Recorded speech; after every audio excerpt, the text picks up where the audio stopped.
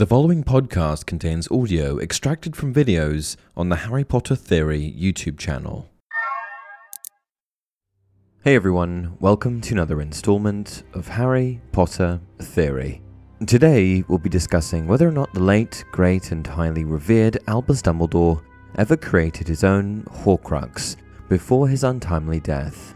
For those of you who may be unfamiliar with the term or haven't read up on your Harry Potter lore recently, here's a quick review of Horcruxes, what exactly it takes to create one, and where they pop up in the Harry Potter series. To start with, what is a Horcrux and how is it made? Horcruxes are objects of dark magic that are created by a witch or wizard who wishes to live forever by immortalizing a piece of their soul inside a vessel of their choosing. The witch or wizard must first intentionally rip away a part of their soul from their body by committing murder in cold blood. Now, that last part, the bit about the murder being committed in cold blood, is particularly important for our topic today, but I'll explain that in just a moment. Once the soul has been split, the witch or wizard then magically places the piece of their torn soul into a vessel of their choosing in order to immortalize themselves. The vessel of a Horcrux can be just about anything, but it typically takes the form of an inanimate object. That said, it can be made by using a living being, such as an animal, creature, human, or otherwise. Making a living being into a Horcrux, however, comes with substantially more risk than using an inanimate object, as the vessel can obviously think for itself and may not obey the creator of the Horcrux, whose bit of soul lives inside them. For example, think of Harry Potter as Voldemort's Horcrux. But again, I'm getting ahead of myself. Finally, in order to complete the process of making a Horcrux, the witch or wizard must perform a ritual of dark magic that accompanies placing one's torn soul into the chosen vessel. What this ritual is exactly is not widely known, as the magic surrounding this type of dark magic is kept quite guarded by those who believe it to be among the most evil forms of magic in existence. For this reason, it is not taught in the curriculum at Hogwarts School of Witchcraft and Wizardry, and many students believe that not even the restricted section of the school's library contains any material on this particular dark topic. Which brings us to the series itself. When do Horcruxes appear in Harry Potter? Throughout Harry Potter, we primarily see Horcruxes used by Lord Voldemort in his attempt to immortalize himself and live forever. In fact, the Dark Lord is so desperate to live forever and remain the most powerful wizard in existence that he goes so far as to create 7 Horcruxes, a feat previously unheard of.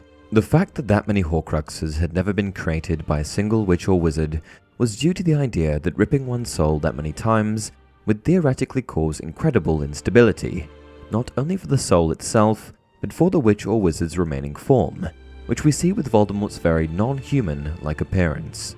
Not to mention the fact that the Dark Lord would have had to commit 7 murders in cold blood and perform the heinous ritual each and every time, a ritual too dark to be written about or taught at Hogwarts School of Witchcraft and Wizardry.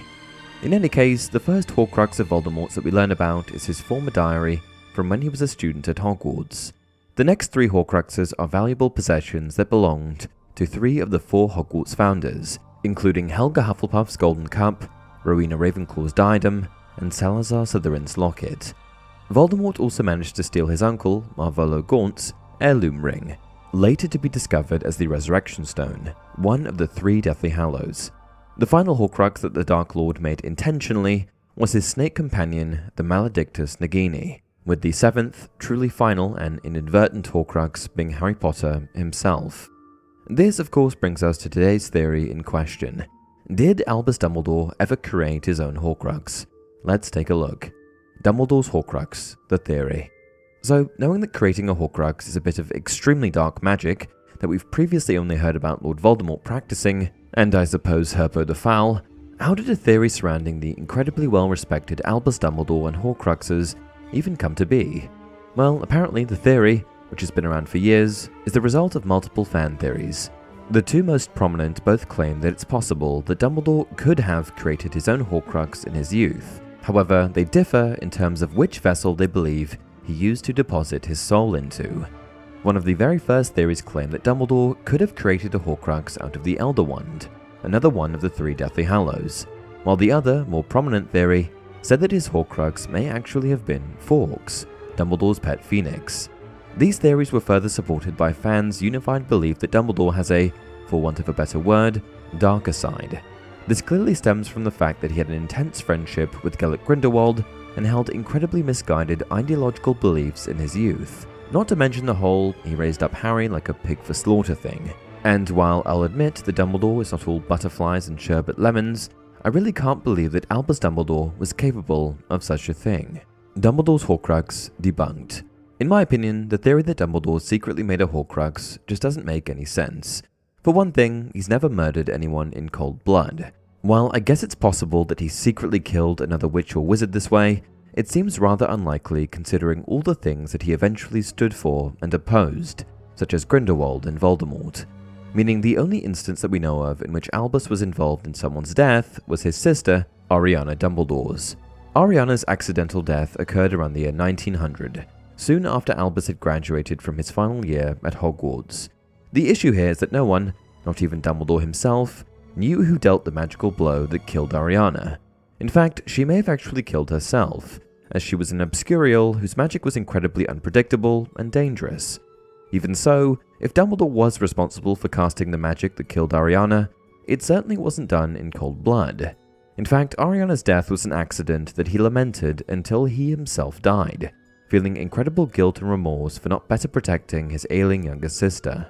Not to mention the fact that he never performed the dark magic ritual associated with creating a Horcrux. Personally, I don't care how devastated he was about the death of his sister. There's no way his feelings of remorse and guilt could have clouded his judgment to the point that he would have mutilated or disrespected her body to create a Horcrux. Then there's the question of the actual objects suspected of being Albus Dumbledore's Horcruxes, the Elder Wand and Fawkes the Phoenix. At this point in his life, during the height of his relationship with Grindelwald and his belief that the two of them needed to reunite the three Deathly Hallows and overtake the Muggle race, there's no way he even had the Elder Wand. At this time, Dumbledore also had yet to meet Fawkes, as it's widely believed that the first time he encountered the bird was in the late 1920s when a phoenix, presumed to be Fawkes, came to the aid of Credence, who was actually Albus's nephew, Aurelius Dumbledore. It's speculated that Fawkes then became Dumbledore's companion after these events. There's also the fact that Fawkes' behaviour towards Dumbledore, while certainly similar to the loyalty of, say, Nagini to Voldemort, or Horcrux to Wizard, if you will, is completely different in a many number of ways. To start with, the Dumbledore family and Phoenixes have a long-standing history and relationship in which the rare and powerful birds are known to come to the aid of any Dumbledore in need. Albus mentions that his grandfather benefited from such a bond, and we also see this occur when the Phoenix comes to Credence's side in Fantastic Beasts 2, and then again in 3. There's also the fact that after Albus Dumbledore's death, Fawkes sings his lament and then leaves, never to be seen again. If he had part of Dumbledore inside him, you'd think he would have stuck around to help Harry defeat Voldemort, right? My final note on why this theory is not valid is the sheer fact that it's been rejected by J.K. Rowling, who came right out and called it strangely unsettling. And with that, we've come to the end of another video. What did you think? Do you agree with me, or do you think it's entirely possible that Albus Dumbledore did in fact have it in him to create his own Horcrux? And please share your thoughts in the comments below, and as always, if you enjoyed this video, don't forget to like it and subscribe to the channel. Also, be sure to check out the content on Spotify, as well as extra content on my second channel, Harry Potter Theory Extra. Until next time, remember, it does not do to dwell on dreams and forget to live.